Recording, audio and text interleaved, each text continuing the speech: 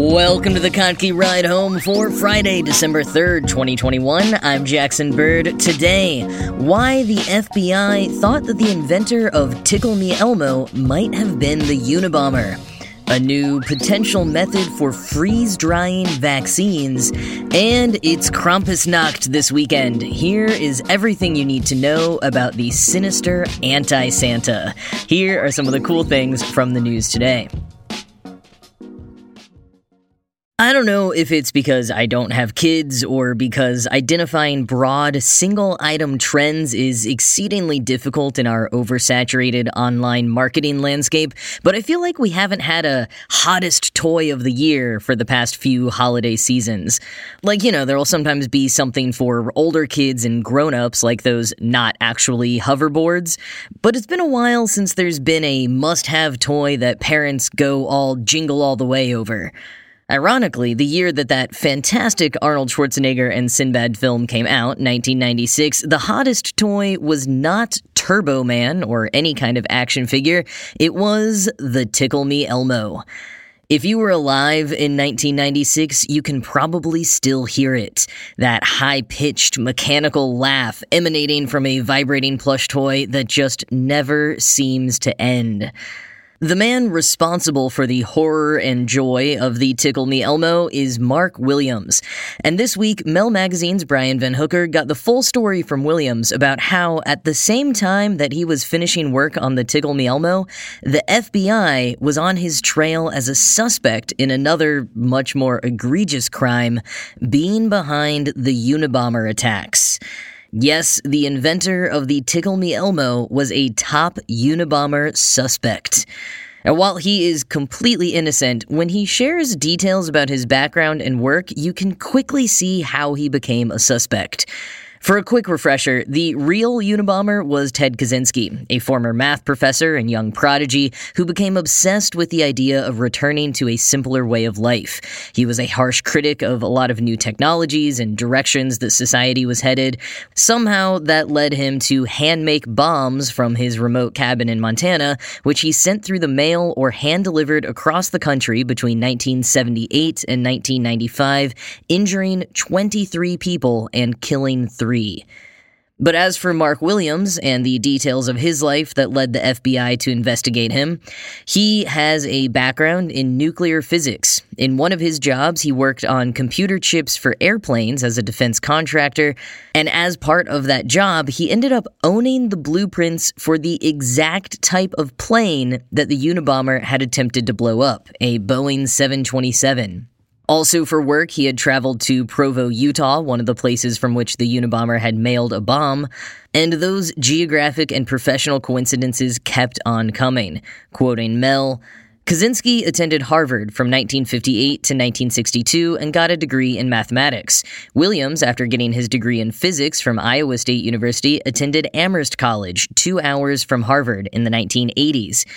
Much more ominously, Williams lived in Iowa City while Kaczynski's parents lived in nearby Lisbon, just 22 miles away. Kaczynski himself never resided there but would visit for a few weeks a year. Then there was the Berkeley connection. Kaczynski was an assistant professor in the late 60s at the University of California, Berkeley, and he later mailed 2 bombs to the university in the 1980s. Williams worked at Leapfrog in Emeryville, which neighbors Berkeley, in the 1990s. End quote. Williams also had some friends who were fond of prank calls, which his wife was annoyed by, so the first 10 times that the FBI called his home initially, she hung up on him. He also had a son named Nathan, bad luck considering the FBI was literally working on talking to every single person named Nathan in the entire country based on an impression of a note that they found on a Unabomber letter that said, "Call Nathan R. Wednesday, 7 p.m. And more bad luck for Williams, when the FBI first interviewed him at his office at Leapfrog, he was wearing a cap for a baseball team his brother coached in Forest City, Iowa. The cap simply said FC on it, and FC is what the Unabomber used to refer to himself in his manifesto. So yeah, it didn't look good for Williams. He says the FBI called him about every 2 weeks and were also calling tons of other people in his life and occasionally parking outside of his house and following his wife around. And while he says he wasn't too bothered by it because he knew he was innocent and he gets the sense that the FBI mostly knew that too, he does also see why they had to keep tabs on him because some of those similarities and his work in general was just too uncanny. At the same time that he was developing the Tickle Me Elmo, which meant that he had all kinds of headless electronic dolls hung up on the walls of his lab alongside wires and batteries and stuff, he was also working for a toy rocket company, so he said he was constantly getting mailed fuses and black powder, the exact same kind used to make pipe bombs. Williams must have been a seriously normal-seeming dude otherwise for the authorities not to have arrested him based on all of this, and he's also, white, obviously. But fortunately for him, Ted Kaczynski was arrested in April of that year, and the FBI eventually stopped calling him. And just 3 months later, the Tickle Me Elmo was released in stores, causing a whole different kind of frenzy in Williams's life. And that of much of the US and Canada, where unexpected demand for the dolls meant store employees were getting trampled when new Elmos were put on shelves, and scalpers were selling the $30 toy for upwards of $1,500. All 1 million units manufactured sold out that first year. So after a harrowing year of FBI calls, at least Mark Williams probably had a very good Christmas.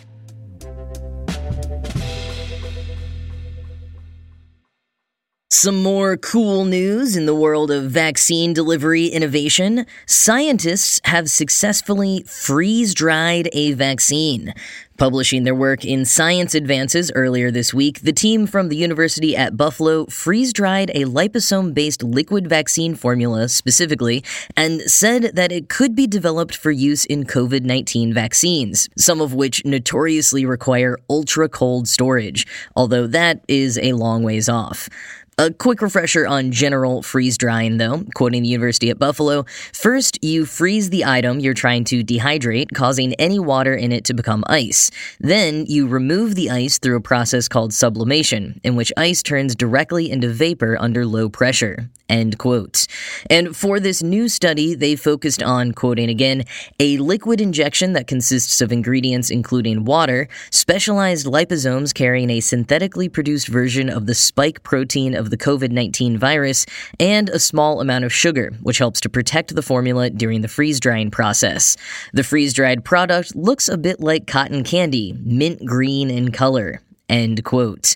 First author Mustafa Mabrouk explained, quote, upon dehydration, the formula was stable at elevated temperatures, and we showed that it can withstand room temperatures and even higher temperatures for at least a week. After that, we reconstituted the formula by adding water. When we tested this in mice, it induced effective antibody responses and offered protection against the COVID-19 virus. End quote. The liposomes from the study are being researched for potential use in multiple vaccines, not just COVID-19 ones, but would of course be incredibly useful for COVID, especially in making equitable distribution to low-income communities more feasible. And in general, I just continue to appreciate how much attention and resources are currently being put towards vaccine research from so many different angles. I think we really are approaching a tipping point that could have huge impacts on countless diseases.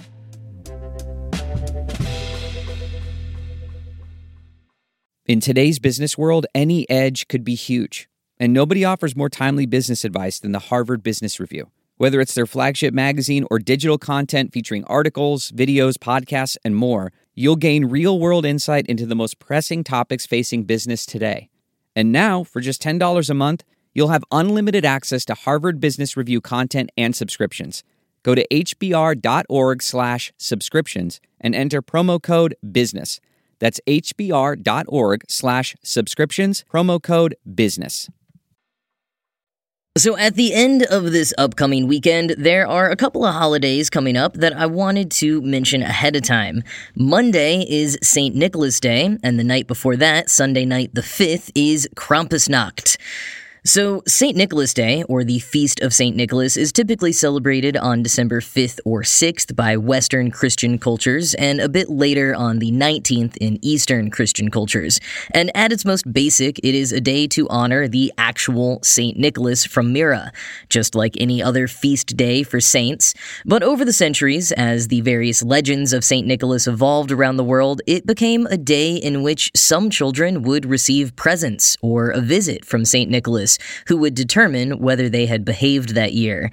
For a time, this was completely separate from Christmas celebrations, which were about honoring Jesus. This was about honoring a popular saint. Things changed around the time of the Protestant Reformation in 16th century Europe as reformers sought to eliminate all traces of Catholicism from their communities and those they dominated. They knew they couldn't get rid of the very popular Christmas celebration, but their new religion didn't believe in the need for saints, so St. Nicholas would have to go. But to appease children, they decided to move the traditional gift-giving from St. Nicholas Day on the 6th to Christmas on the 25th, and have Jesus visit the children instead of St. Nicholas. But as Professor Bruce David Forbes puts it in his Christmas: A Candid History, quote, "One problem was that the Christ child, sometimes portrayed by a little girl in a white dress or never seen at all, generated little excitement from children and families, and soon the Christ child was making the rounds with St. Nicholas or a replacement figure. In German, the child was known as the Christkindl, which later mutated in English to Kris Kringle, and in the United States eventually and ironically became yet another name for Santa Claus. Another problem was that the adult figures who emerged to replace St. Nicholas were often drawn from pre-Christian midwinter folklore that bothered some Protestants even more. In the words of one Christian commentator, turning away from St. Nicholas unleashed a host of semi-pagan pseudo-St. Nicholases. Instead of making the observance of Christmas more sacred, the reverse occurred. A bewildering array of characters emerged, either as replacements for St. Nicholas or as his assistants, or as threatening counterparts who frightened children. Stand-ins for Nicholas himself included Weihnachtsmann, or Christmas Man in Germany, Old Man Winter in Finland, and Father Christmas in England. Sinterklaas held on tenaciously in the Netherlands, deflecting all substitutes.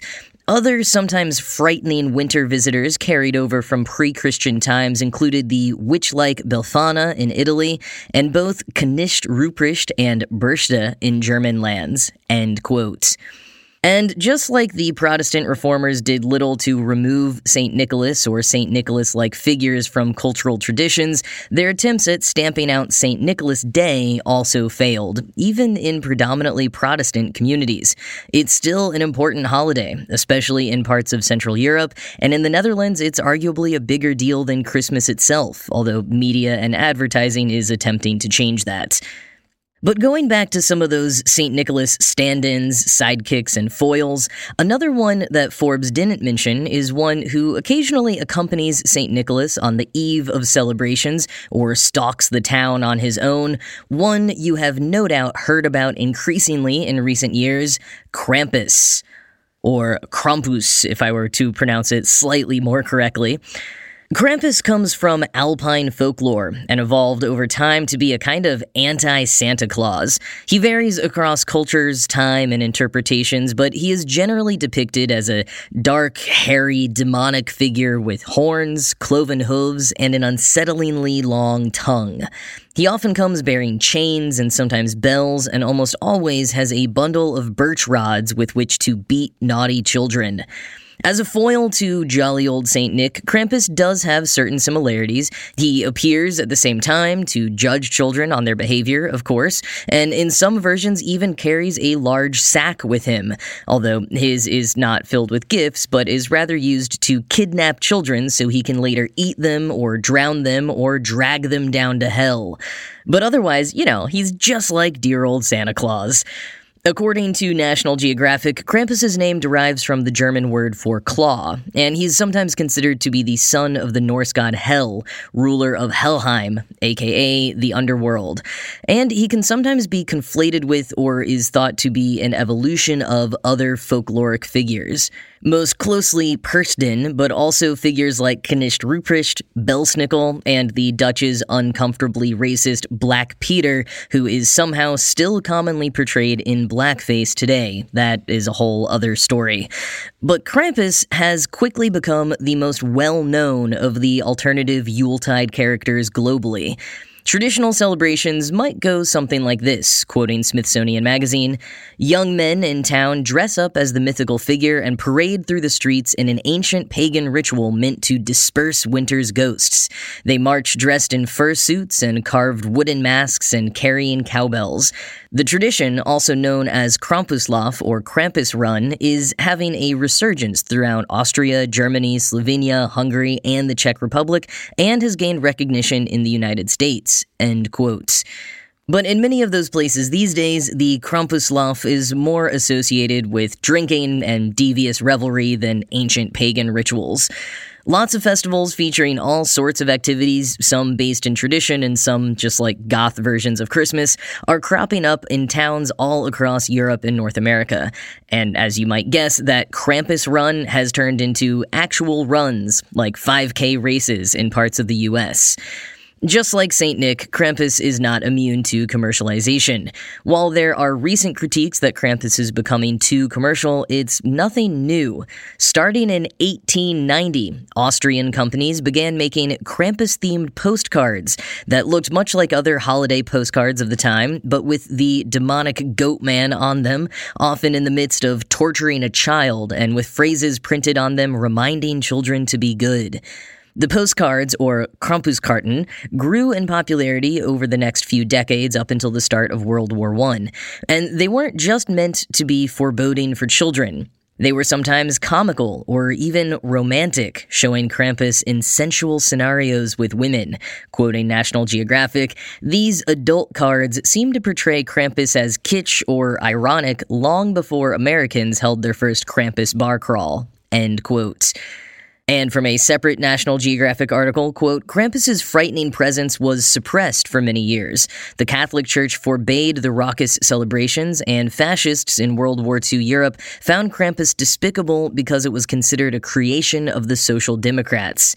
But Krampus has been having a resurgence over the past few years, thanks partly to a bah humbug attitude in pop culture, with people searching for ways to celebrate the Yuletide season in non-traditional ways." End quote.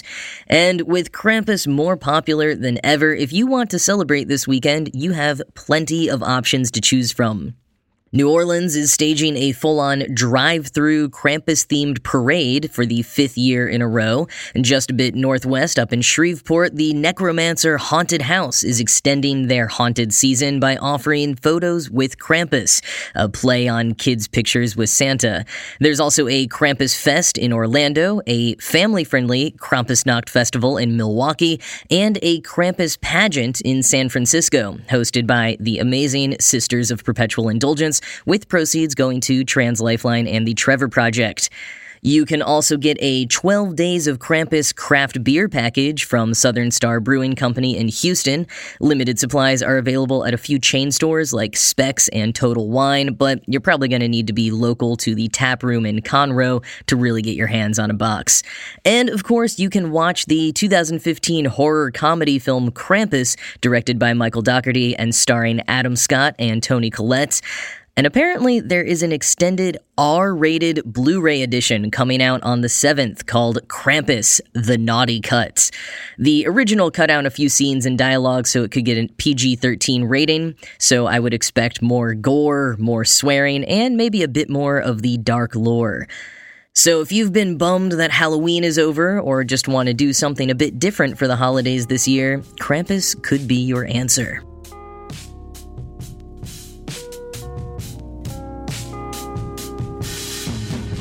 Well, that is it from me for this week. As always, this show was produced by Ride Home Media and Kottke.org. I am Jackson Bird, and I will talk to you again on Monday.